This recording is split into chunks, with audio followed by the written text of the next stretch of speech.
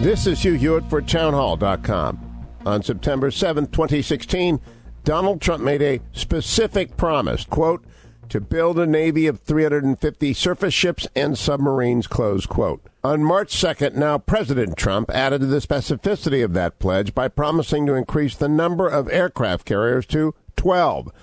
And the recently unveiled White House budget breaks both of these promises.